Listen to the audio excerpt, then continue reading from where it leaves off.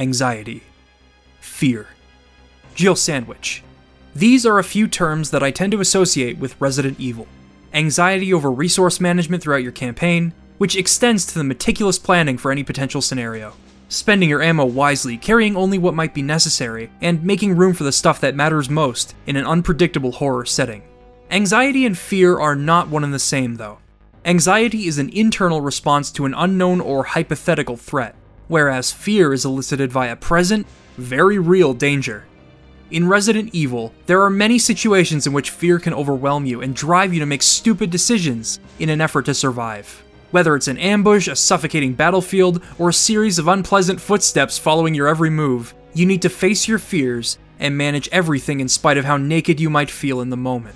These two core elements were at play in a Metroid-esque puzzle box that had you solving puzzles and memorizing layouts across vivid and spooky locations, accompanied by intentionally clunky combat and a strict inventory system to make you feel the weight of every shot you fire and every item you choose to hold onto. Then there's the other element that makes Resident Evil the franchise that it is. Okay, I have only one very important question. You got a smoke? Got gum. If Resident Evil didn't have that exceptional B-movie cheese in its dialogue and plot, if Jill wasn't almost a Jill sandwich, Resident Evil would not be the memorable series that it is. The balance of these three core elements wasn't always struck. Resident Evil 4 is one of my favorite games of all time, but its framework would be used to build games that weren't true to what Resident Evil was once about, Resident Evil 6 being the unfortunate culmination. But, as time eventually told us, not all was lost. Separate teams within Capcom were experimenting with the series in an effort to rediscover what made Resident Evil the hallmark franchise that it is. Eventually, we received Resident Evil 7. The game understood exactly what it was that made Resident Evil fun in the first place, and it accomplished things that evolved the series in an exciting direction. And today, we have Resident Evil Village, which I also greatly enjoyed. The series seems to be in a good place, but getting to that place proved to be tumultuous, and in the end, there is still reason to be concerned for this new era of Resident Evil. It is frightening in more ways than one. To tell you the full story, we must first answer a few questions. What makes a Resident Evil game fun? How did the series wander away from its focus, and what lessons needed to be learned? How did they recapture that focus? And in the end, what is still left to be done? All of this and more shall be answered in today's video. I'm Liam Triforce, and this is my analysis of the new era of Resident Evil. When I think of Resident Evil, I think of many different design elements coming together. The clumsy, tank-like control scheme becomes a catalyst for tension in combat. You can't move and shoot at the same time, so the simple act of killing a zombie as it limps toward you is nerve-wracking. On top of this, you're asking a million and one questions as you spend your ammo. Do I have enough ammo to kill this zombie? Should I even kill it? Or is it not as intrusive as other zombies, and can I afford to knock it down and leave it be? If I choose to spend more ammo, will I have enough for unexpected ambushes or boss fights? There's no telling how much ammo you'll be able to find in the future, so you gotta be careful. Yeah, when I said that Resident Evil created anxiety, I wasn't kidding. This is how the moniker of survival horror was born. It was how you reacted that drove the horror. Here's one of my favorite examples. At one point, you'll follow a winding series of halls to a dead end with a key item. It's a bit suffocating back here, isn't it? Once you attempt to leave, and just as Jill walks around the corner, she backs into view once more and a zombie emerges. It's such a subtle moment, but a lot can be extrapolated from it. For one, it reinforces any anxieties you might have had over those hypothetical scenarios. You can't even round a corner without knowing if a zombie might attack you. On top of that, you now have to deal with this unanticipated threat in a boxed-in corridor. If there's one thing this encounter teaches you, it's that you can't just freak out and unload every shot into a zombie that startles you. You need to remain calm and collected, otherwise there won't be enough ammo to go around by the end of the game. Although the game certainly doesn't make it easy for you to do this, and that's why it's so scary. You have perfectly tangible fears that feed off of your hypothetical dread. In addition, you'll need to be able to keep track of the halls of the mansion, as Resident Evil employs a Metroid-esque map that unravels gradually. To solve it, you'll need to pick up clues and key items across the map and piece them together to finally end the nightmare. Although it might not seem wholly unique at first glance to place a horror game in a labyrinthine setting, Metroidvanias as a subgenre hadn't been defined at this point in video game history, Castlevania Symphony of the Night was still a year away at the time of Resident Evil's release, which made the game's structure compelling in its own right. However, it has stood the test of time due to how it played into the game's horror and expanded its replay value. Every trip down the halls of the mansion or the Raccoon City Police Department has the potential to be your last, depending on how you plan on dealing with zombies or how prepared you might be for a sudden attack. Therefore, the structure organically invites different methods of approaching danger. You could take your time as Jill Valentine and pick locks to stock up on ammunition, so that any zombie that stands in your way will be met with an appropriate amount of gunfire. This exploration for extra ammo ends up being a failsafe. You no longer need to simply knock enemies down as a precautionary measure or dodge them entirely. You can guarantee their demise and clear the way if you ever need to backtrack. This is where the replay value stems from. Knowing routes around the mansion can shave off time and save yourself the unnecessary trips and spending of ammunition. Resident Evil 2 fully embraced this, with both Claire and Leon having diverging campaigns with gameplay differences when played sequentially. Replaying a horror game can usually detract from fear of the unknown, as you know what to expect, but Resident Evil 2 takes the satisfying item management and combat mastery at play in the original game, and makes them the focus, innately driving horror and tension as a result. These elements were what drove the original 3 games in spirit, and that's not to mention the locations and atmosphere. The entirety of the mansion, the sewers, the clock tower, and the music was chilling. There was a lot to like in the first 3 main entries in the Resident Evil series. And as the old saying goes, if it ain't broke, don't fix it. Which is why the decision to reinvent the series seems a bit puzzling in hindsight. I mean, we all know what happened in the end. I love Resident Evil 4. You most likely love it too, and Lord knows the rest of YouTube loves it. So then, why is it also regarded as the beginning of the end for Resident Evil? Director Shinji Mikami felt that Resi's old format was holding his team down, according to a 2004 interview. He felt that it was time to come up with something new, and the end result was a solid horror game. With the new over-the-shoulder perspective, accuracy was now the most important factor in staying alive. You could shoot the Ganados in the leg to stumble them, in the hand to disarm them, or you could go for the head if you had enough firepower. And because they've done away with the fixed camera angles, you need to constantly be aware of your surroundings, making that first encounter with the Ganados in the village one of the most intense and utterly terrifying introductions I've experienced in a game, even 16 years on. It continues to live up to the standards set by that intro, keeping you on edge and perfecting that gameplay loop from the previous games. I believe it to be a masterpiece. But this was undeniably where the screws came loose, foreshadowing the fall of Resident Evil. The game's world design was slightly reminiscent of its predecessors, with some overlapping paths and secrets that could be used for upgrading your arsenal, but chapters were mostly segmented, focusing on isolated horror set pieces. Some staff members working on the game felt saddened over the game's shift from survival horror to action horror, but more than anything, this shift in focus and tone would be completely misconstrued by Capcom themselves. While it is true that Resi 4's third-person innovations had a profound effect on shooters and action-adventure games, it also had a negative impact on Resident Evil and the horror genre. Resi 4's combat interface essentially made action the linchpin of AAA horror games overnight, sidelining horror in favor of the tension that combat can create. So what did this mean for Resident Evil? Well, in 2009, we got Resi 5, which went on to become the best-selling game in the franchise. Although it has its moments of pure terror, it is primarily a cooperative third-person shooter. If you play it on your own, don't expect your partner to be very competent. The tension in Resi 5 came from sharing items with your buddy, and watching each other's backs. There's no sense of vulnerability like in the previous games, it's just a really well-made co-op shooter. But that doesn't make it a good Resident Evil game. While Resi 4's ridiculous moments, excluding Salazar, breathed life and joy into a suffocating and mysterious game, Resi 5 is like Resi 4 on steroids. The absolutely nonsensical and over-the-top action of Resi 5, paired with Albert Wesker stepping out of the Matrix to spearhead an utterly stupid family reunion tale, it just never sat right with me, even acknowledging the series' campy moments from before. Still, Resi 5 is a blast if you have a friend to play it with. It isn't nearly as egregious as what came after. Resident Evil 6 is an anomaly.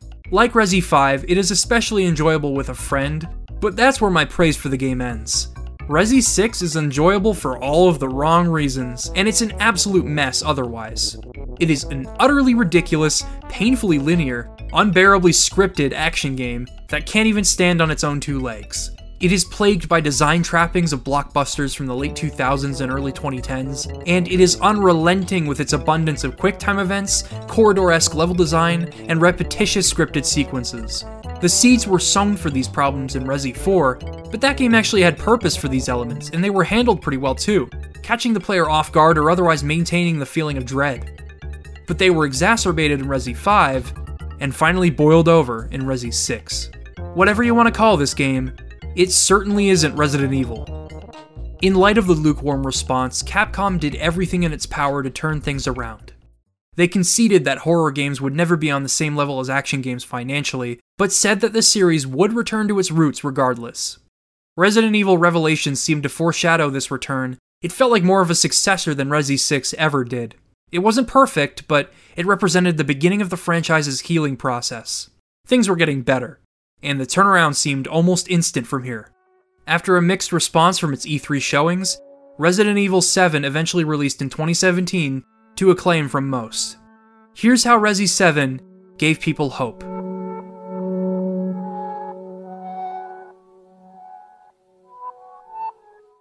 After being scorned by previous entries, it was nice to have the title screen of Resi 7 feel so elegantly ominous. The music is composed of reversed notes and tangled melodies, foreshadowing the haunting mystery that slowly unravels over the course of the game. As newcomer Ethan Winters pulls up to the Baker residence, there is absolutely no telling where this game will take you, or why Mia was in the state she was in before. We are given just enough context for his arrival, and that's it. Controlling Ethan, you hack away at your possessed wife in a fight or flight scenario, and end up getting sucker punched for it. Traditional Resident Evil elements slowly fall into place as the suspense grows. Finding out what happened here is just as exciting as watching Resident Evil's forgotten design spring back to life. One of the first things I took notice of in Resi 7 was its full utilization of the first-person perspective. So many of its scariest moments came from the fact that you are playing it through the eyes of its protagonist. Even on higher FOV settings, the claustrophobic nature of a first-person camera makes walking down corridors, turning corners, and fighting enemies one hell of an intense experience. And it also gives the designers ample opportunity to just mess with the player. Just that first glance at Jack Baker appearing as if he was an illusion is enough to edge the player into the unpredictability of this game. But then you have Jack literally forcing your hand in instances where you think you're home free. Marguerite coming through the ceiling and erratically crawling around the greenhouse as you try to bring her down. It's all so great. The different camera angles across Resident Evil have always been an invitation to experiment with great scares. There's that moment in Resi 1 I mentioned earlier, but then there's also the organic moments that come about as a result of the fixed camera angles.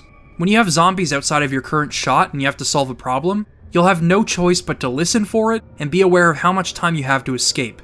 Then you also have fantastic scripted scares like when a licker crawls across the window in Resi 2. It instills such anxiety and uncertainty to see something so creepy just frantically scurry out of your vision. By the time Resi 4 rolled around, keeping track of enemies became the name of the game. As soon as you start hearing that music or the exclamations of the Ganados, you immediately have to start looking around and evaluating your circumstances. Accuracy was also a huge part of the game's horror, as we've discussed. Resi 7 carries most of this over, notably enemy tracking and accuracy, but the comparatively narrow field of vision and additional design choices make it the most immersive way to play Resident Evil, and terrifying in its own right. The only HUD element the game will show you is your ammo counter. The rest of that essential info, health, items, your map, can only be managed and observed either by keeping track of it mentally, by observing visual cues, or by stopping dead in your tracks to do so. Unlike previous games, the map and inventory screens don't pause the game, meaning that especially tight and confusing areas like the cargo ship or the basement could become your worst nightmare. Just like the best Resident Evil games, it is paramount that you keep calm in scary situations. Otherwise you could waste ammo, get lost, or lose precious resources trying to stay alive. The Baker Ranch, although relatively segmented, is interwoven with keys and items that intersect with its various moving parts. And thanks to the return of your classic inventory system, you'll need to pick and choose which items you can carry at any given time. Sometimes you'll even unearth shortcuts to other sections on the property that can be helpful in a pinch. And once you've exhausted the place's puzzles and made your escape, your next destination is the cruise ship. I know this is a contentious part of the game, but I genuinely loved solving it. It revolves around a broken elevator, which needs a fuse and a cable to operate again. What follows is a journey through its perilous floors as you desperately search for ways to defend yourself, and you squeeze through gaps in the elevator doors to scour separate portions of the ship, eventually linking them together. Overall, it is such a tightly designed game. Progress is dependent on how well you know the halls, and how smart you can be in the face of that anxiety. And let's just say the game doesn't do you any favors. Jack and Marguerite Baker stalk their respective portions of the ranch, beckoning to you in an eerily jovial tone. It's a perfect example of that balance between creepy and campy in Resident Evil. They aggressively pursue you if they spot you, but thankfully the game gives you enough time beforehand to observe your immediate surroundings for places to run and hide. Actually, on that note, as your perception of the ranch expands, the game gradually introduces new threats to keep you from ever feeling comfortable. The tapes that you can play through before entering a new area with Ethan give you ideas on what to interact with, and let you bypass certain tasks on occasion. And as you enter the living room and gain access to the second floor, you're given some time to be uncontested as you explore. Then, Jack makes a startling return and hunts you down as you solve the rest of the house. In the same stride, a strange black mold that feels alive begins to produce humanoid zombie-like creatures. The mold is volatile. Sometimes it'll give you enemies to deal with, other times it just sits there, as if to taunt you. Maybe it'll give you something to fight, maybe it'll just wait. You don't know. And that is perhaps the scariest part. I've alluded to how boxed in most of this game can feel, and it isn't designed like this simply to make the game feel creepy. Any encounter with any enemy is immediately a life or death scenario when you have little room to breathe. And when you have Jack busting down walls or mold creatures filling tiny rooms, it can be very difficult to think straight. Not unlike the Resi games of old.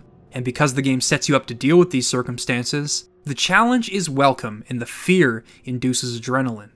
Aside from the bugs, I hate dealing with the bugs. Speaking of adrenaline, I greatly appreciate the steady increase in power that you see over the course of the game. It's smart, and because you can't easily craft ammo for your more powerful weapons, you need to be constantly assessing what the best time to use them would be.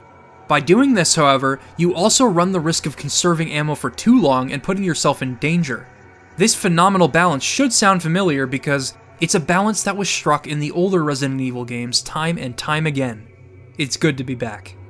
For most of the game, your pistol is your best friend. It might not deal a lot of damage, but sustained fire with it to an enemy's weak spot can be the difference between your survival and your demise. Multiple enemies ask for a more powerful response, and that's where your shotgun and grenade launcher can come into play. In this game, there is nothing more satisfying than killing a zombie that's pursuing you with a single shotgun blast to the head. It represents your ability to maintain your resources up to that point, where you can finally afford to spend them. With combat in this game, the weapons have utility, the payoff is immediate, and the dopamine is sublime. Weapons and upgrades can also be rewards for thoroughly exploring the house. Across the Baker residence, you can find antique coins that can be spent on health upgrades, stamina upgrades, and even more powerful handguns. The M1 is a straight upgrade from the stock pistol, and while Magnum ammo is rare throughout the game, the damage you can deal makes it worth hunting for. The coins are also a fantastic example of how exploration feeds into combat and vice versa. You can use psychostimulants to highlight items around the house, and you can use gunpowder, chem fluid, and herbs to craft resources when you need them most, crafting them in accordance with the scenario. All in all, it's a well-made game. I'm sure I gave you that impression, and if you played it, hopefully you felt that way too. But we have yet to touch upon what I love most about it. Sure, it's a return to form for survival horror, but what makes it such a unique game in the face of other horror games are its characters. More specifically, the Baker family. As revealed toward the end of the game, Evelyn is influencing the family's violent actions. This is heartbreaking, as evidence collected throughout the game points to them being a normal family at one point. Jack was once a loving father and husband that loved football, while Marguerite was a caring mother that enjoyed tending to her plants. But all of that changed when they took Evelyn in. No humanity can be drawn from them by the time Ethan arrives, as they feast on human entrails at the dinner table like Texas Chainsaw Massacre. Their most eccentric traits have been exaggerated to an almost comedic effect, making for performances by their respective actors Jack Brand and Sarah Coates both disturbing and unforgettable. Their daughter Zoe isolated herself in the family trailer when she realized they were beyond saving, and the Bakers continued to kidnap people in an effort to share Evelyn's gift with them. Without knowing this stuff, which is the case for a good portion of the game, the Bakers just seem like the family in Texas Chainsaw. It is a fucked up situation. Any hints toward who they once were gave me hope. But upon finally making it to the trailer and flipping that photo of the bakers around, I realized how crushing the reality of the situation was. This is also where I was able to properly soak in the impact of this game's save room theme for the first time.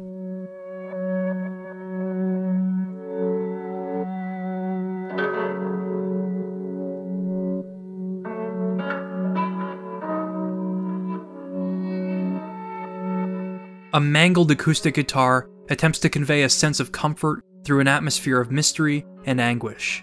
The Baker Ranch is an absurd funhouse of death and despair, with few rooms being safe havens from its brutal nightmares. But underneath it all is a longing to see things go back to the way they were. While running from Jack and Marguerite, there are usually two thoughts that cross my mind. The first is, oh my god, oh my god, oh my god, oh my god, oh my god. And the second is, I feel bad for these people. They have been turned into mere puppets by a force beyond their control, and any semblance of normality will never return for this family. The people they once were are gone. And then there's Lucas. Before your first encounter with him, you'll most likely stumble into his old room. While in school, he won several awards for his projects. He was likely considered a genius as a child, but that only scratches the surface of who he was, and who he'd become. Even Andre of the web show crew at the beginning of the game alluded to this. When he was much younger, he locked a kid that was picking on him in the attic, where that kid presumably died. He eventually developed antisocial tendencies and had numerous fights with his family, until Evelyn came along and changed things. Lucas does not want things to go back to how they were, instead reveling in Evelyn's gift, torturing people with his inventions and affinity for games. His situation is unique in that his enjoyment of what's going on straddles the line between genuine and external influence. Was he going to end up like this anyway? That much is left ambiguous. With all that said, his section of the game ended up being my absolute favorite. In order to get into his part of the ranch, you have to exhaust the rest of the ranch for the red and blue keycards. This observance is crucial, as Lucas has turned the barn into a makeshift death house straight out of Saw. Booby traps are everywhere, he pits you against a beefy molded zombie, and there's even an escape room that ensures certain death for Ethan, unless you learned from Clancy's mistakes in a previous tape. Using knowledge from that tape can allow you to bypass a lot of the puzzles, and most importantly, avoid spilling gasoline everywhere and dying a horrible fiery death. It acts as a culmination of your searching throughout the Baker household, and as a nice test of combat and rapid-fire decision-making, all the same. It's moments like these that make it difficult for me to forget Resident Evil 7. Its dark and overwhelming halls were compelling because of the gameplay that took place, and the tragedy looming over them. As far as I was concerned, Resident Evil had been unquestionably brought back to its roots. It is everything that made the original so great, and then some. It left me salivating for Resident Evil Village. This game's introduction expands on the mystery at play in Resi 7's first moments, and creates an atmosphere of uncertainty that has been kind to this series in the past. There's something so visceral about having to fend for yourself after watching your wife get shot down and your baby kidnapped by someone you thought you could call a friend. You're fighting through this frigid, cramped, hopeless town in the middle of nowhere, and it still manages to be anxiety-inducing. Taking yet another cue from Texas Chainsaw, most of the village's scariest moments happen in broad daylight, setting a precedent that nowhere is safe. In the beginning, this is far from an empty threat. Hiding, covering your tracks, and blocking off entrances will only get you so far. You have to scavenge for ammo, give yourself room to breathe, and land your shots, otherwise the Lycans will end up surrounding you and overwhelming you. There's no telling when they may strike next, therefore making a calm, if desolate village seem sinister at all times. With all of this in mind, the intro teaches you a lot about the game itself: navigation, combat, fear, resourcefulness, all while you try to get a lay of the land. You can observe different pieces to its many puzzles, and take note of certain areas that you can visit later. If I were to choose a broad aspect of Resi Village that I enjoyed most, it'd have to be the village itself. It is so detailed and rich, with so many secrets to find, so many ways to upgrade your loadout, shortcuts that connect to different areas. And its segmented areas are so well constructed and thematically sound that their lack of connection to the village hub is negligible in the end. You could spend as much time as you like trying to piece together the village as you progress, and you'd still likely have a blast, much like the wealth of helpful items to uncover in a Metroid game. I have no qualms saying that the map of Resi Village is one of the series' finest. Hunting for ingredients, searching for treasure to buy new weapons, finding optional portions of the village to fight through and reap some awesome rewards, I just got lost in it all. And it certainly makes the most challenging aspects of this game more fun to go up against as you build an arsenal. Like, for example, finding the revolver. After desperately fighting to survive against a mutated wolf, exhausting a good chunk of my resources in the process, another one shows up just as I find this new weapon. The game is giving me an opportunity to witness a sampling of its power, and I'm not about to pass it up. Boom, it's dead. After such a grueling fight, this moment here allowed me to feel the accomplishment in finding this thing, and from then on, I was able to use it wisely and effectively. But let's talk about some of those segmented areas outside of the village, because they are where this game can shine brightest. Each area aims to teach you and test you on something different.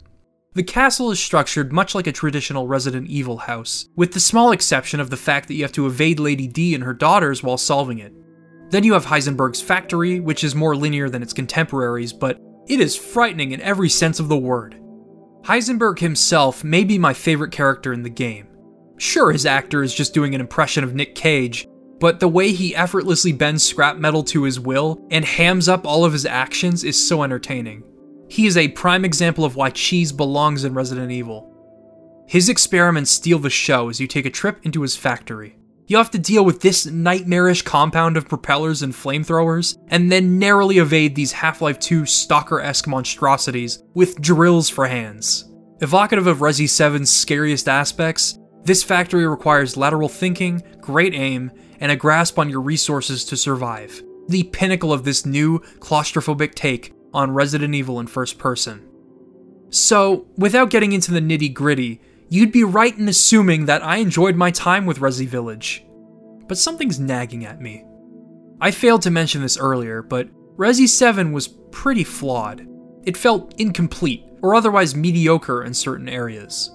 And here's the reason I'm bringing this up now.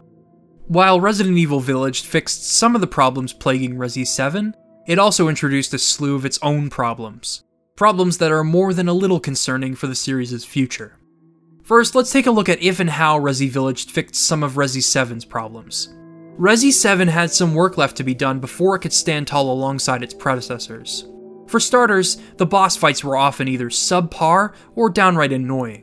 I thought the first fight with Jack would set the standard for boss fights to come, but that chainsaw brawl ended up being one of the most obnoxious, repetitive, and clunky boss fights I've ever had to sit through. Being hunted by Marguerite in the greenhouse is terrifying at first, but it begins to drag on as you drain all of your ammo and you fight to keep track of her. But perhaps the most egregious example is the game's climax. Fighting through hordes of molded in such an enclosed space is a climax in and of itself, it's thrilling. But once you've made it to Evelyn, the game is heavily scripted. There isn't much of a final boss to speak of. You just kinda have to shoot until the game is over. It isn't the final showdown that this game deserved. This problem was mostly addressed. Resi Village has plenty of great boss fights, especially the final bout with Miranda. They all have a strong focus on aiming and tracking from a first-person perspective, even if some are better than others. Resi 7 didn't have many different enemy types to deal with outside of the bakers and the molded zombies, which Resi Village made sure to fix up as well. Generally, the game addresses criticism of its predecessor, but there was one change to the design philosophy that bothered me. According to an interview with Resi Village producer Tsuyoshi Kanda, the game's scares were intentionally scaled back in an effort to make it more accessible for everyone. That isn't where the problem lies. There's nothing wrong with trying to make a game that everyone can play. The problems stem from how they handled this. Village took a few cues from the legendary Resi 4, lifting its inventory management system and designing the eponymous village out of inspiration for its setting. But then there's the focus on action that I take issue with. Don't get me wrong, shooting things in this game feels good for the same reasons as Resi 7. I'd be lying if I said I didn't enjoy fighting my way through hordes of Lycans swarming me. It's why the intro was so good. Like Resi 4, this game has specific instances in which you have to take care of Lycans in a subsection of the village. And when the game chooses to focus on these instances, combat can be truly scary, or at least tense. But there's a difference between this game and the game it's taking inspiration from. In Resi 4, it's like a sandbox in which you have to figure out which weapon would be most effective, and figuring out which weapons you can carry at any given time is like a minigame in and of itself. The inventory sorting will squeeze the life out of you. Your rifle alone takes up a good chunk of it. Comparatively, Resi Village is gratuitously lenient with you in almost every way. Ammo is abundant and you can craft more of it with scraps around the game world. With the exception of the most powerful weapons, it is surprisingly easy to stock up on ammo in this game. The default inventory space is generous, but you can expand it to be even more forgiving. Any tension that mechanic once created in Resi 4 is gone here. At one point, I think I had 6 weapons in my inventory, whereas I could barely hang on to 3 in Resi 4. You can upgrade your inventory space with lei, but lei is also regularly handed to you on a silver platter. With the defeat of every boss, you're given a treasure that you can sell to the Duke for a sizable amount. These alone can be enough to keep you afloat. On top of all of this, reverting to Resi 4's inventory system means that keys are not part of your core inventory. Deciding on what to carry is even easier in that regard, because key items just kinda live with you, until you can finally use them. The size constraints are truly felt when you decide to carry ingredients and other goodies with you for rewards. But because you'll likely just carry these ingredients you find in the village straight back to the Duke, and then resort your inventory, I find it hard to sell the rest of the village as if it has purpose, even on harder difficulties. If this village existed in a game like Resident Evil 2, if it was as strict as Resi 7, with real-time inventory management, and if most encounters felt even a fraction as intense as the ones in Heisenberg's factory, this game could have been amazing. But as it stands, Resi Village lacks that tension driven by critical thinking, and while the focus on action can be exhilarating, especially as you're swarmed or you face optional bosses way stronger than you, it is worrying all the same. By making this shift, you risk forfeiting the intimacy of previous encounters, and using action as a crutch signaled the downfall of Resident Evil in the past. Sure, the game is intense, but it isn't always scary. At its worst, it can be frustrating because it feels caught between being a sequel to 4 and a sequel to 6. Thankfully, the final fight with Miranda ends up redeeming this whole gameplay loop. It is everything that makes the action in Village so fun, distilled into a boss fight. But I feel as though Capcom wanted to compromise with this game. Its tense, action-packed moments coexist with a map structure that Resi 4 did away with in order to create segmented but incredible action horror set pieces. If this game ends up bridging into the rumored Resident Evil 4 remake, then its place in the series might make more sense. But I can't help but worry, as this could send the series right back into the rut it once clawed itself out of. Ironically, my favorite aspect of Resi Village, aside from the village itself, doesn't really have anything to do with the Resident Evil formula. It's not the core plot. I have gripes with this game's writing, and I don't think I'm alone there. Sure, Chris Redfield has lost plenty of people in his life, and he was likely worried about losing Ethan too. But there are 2 crucial ways you can deconstruct his logic. For one, Ethan is more than a civilian. In fact, he received military training in the time after the fight through the Baker Ranch, but I'd argue that even surviving that ordeal would be enough. Would letting Ethan, a sensible person seasoned in combat with monsters, would letting him help be such a bad idea? No. And say you are one to side with Chris's logic and you sympathize with him. Okay, sure. 3 words, Chris. That's not Mia. That's all you had to say. Big bonus points if you tell him that Rose is gonna be okay. Seriously. A round of applause for the guy that chewed him out later on for that. I'm also not a huge fan of how they dismissed the werewolves and vampires as coincidences. It would have been cool to see how they fit into the mythos of Resident Evil, and while the game touches on the origins of Umbrella here, they completely disregard all of the cool stuff they set up at the beginning. Even the box art seemed to foreshadow Chris turning into some kind of chimera by the end of the game, but nothing even close to that ended up happening. Maybe it was in an earlier draft of the script and they changed things toward the end of development? I have no clue. So no, while the world is fun to explore, the narrative that takes place in it is not my favorite aspect of the game. My favorite part of Resident Evil Village is what the narrative represents, and how it is embodied in the game's best level. Let's start by talking about Ethan Winters himself. He's been through a lot, to say the least. He's forced to kill his infected wife after being missing for years, then he has to deal with a dysfunctional family of cannibals, only to reunite with his wife, cure her, and then be separated from her once more as he ends a nightmare that he played no part in instigating. Now here he is again with an infant daughter, paranoid over the potential lasting effects of the incident in Louisiana, both internal and external. These fears are validated when Chris shoots his wife in front of him and kidnaps his daughter, and again when he fails to save what's left of the village as they succumb to the fire. This anxiety stems from things that are beyond his control, and as is the case with anxiety, your mind tends to spin tales out of the hypothetical and the unknown. But just as Mia said, we're here, and we matter. Ethan takes this to heart. He's here, and he can make a difference. All he cares about is saving Rose, and he takes that wish to his grave, dying a hero's death. I appreciate this take on a Resident Evil protagonist because the series' gameplay, at its core, has always been driven by anxiety. But where this anxiety is fully explored is House Beneviento. After such a traditional and exciting bout with Lady D in her castle, the game strips you of your weapons and asks you to walk through an abnormally normal house. It's just a tiny little escape room in a similar vein to Lucas's Funhouse, but with any danger being completely non-existent while you solve puzzles. This notion put me on edge on my first playthrough. Why is everything so normal, and why do I feel so safe? At least to an extent. The house also alludes to its thematic elements both subtly and explicitly, addressing Ethan's fears as a new parent and his devotion to his family. Like I said, Ethan is only here to save Rose. Nothing else really matters, not even his own life. However, being paranoid for his daughter's future after dealing with the mold in Louisiana has no doubt accentuated his fears over being a new parent in such a messed up world. It'll be fine. It'll be fine. It'll be fine. It'll be fine. But he can't run from these fears, lest he be consumed by them.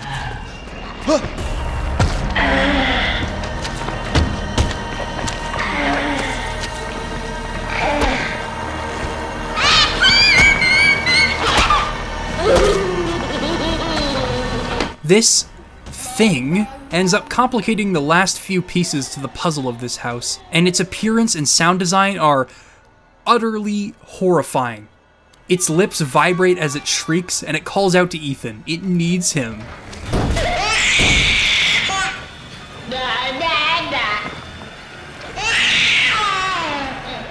It's a less than subtle metaphor for what he's going through as a new parent, and viscerally, a response to something this daunting is to run like hell. When you eventually exit the basement and have to hunt down the dolls, it actually mirrors the second aspect of parenting and something that Ethan is dealing with throughout the game. Keeping track of your kid and the fear of losing them. It pains him to not know where Rose is, and this is quite literally hurting him in House Beneviento. Your health actually drains as you look for these dolls. By the time I had finally left the house, I never wanted to return, but I knew I would never forget it. Despite Village's shift in focus, Capcom still had it in them to create memorable horror set pieces, easing the anxiety over the series' unpredictable future. I had a lot of fun with Resident Evil Village, but its compromises hampered my enjoyment, and the current status of the franchise is a bit troublesome. After two financially successful but controversial entries, they took the series back to its roots, kicked ass, and made bank anyway. But now they seem to be taking a step backward based on a point of contention that I rarely saw anyone make in regards to Resi 7. Too scary? It's Resident Evil, what did you expect? Well, needless to say, I have my doubts over the future of the franchise, seeing as they're starting to ignore what worked about 7 and Resi 2 Remake, and now there are rumors that they're remaking a game that most would argue doesn't need a remake in the first place. Moreover, I find myself wondering if Resident Evil still has a place in the industry. After the groundwork it set in 1996, and expanded upon throughout the 90s and 2000s, many horror games would follow in its wake and surpass or otherwise evolve on what it accomplished. Independent and established developers have both continued to find new ways to deliver interactive horror experiences. Maybe I shouldn't be asking if Resident Evil has a prosperous future ahead. Maybe what I should be asking is if Resident Evil has a future at all. Will the series head back to that dark place once again, never to return? Or will Capcom backpedal, channeling the energy of this new era's scariest moments, and create something timeless? Well, just like Ethan Winters, we don't have the answers. The most we can do right now is articulate our reactions to this new era and try to influence what's to come. Because like Resident Evil taught us, it's not about what we're up against. It's how we react that matters. Now it's your turn. Did you agree or disagree? I'd love to know what you think of this new era for the series, whether you share worries with me or feel confident in it. For now, I've been Liam Triforce, and I'd like to thank you for watching.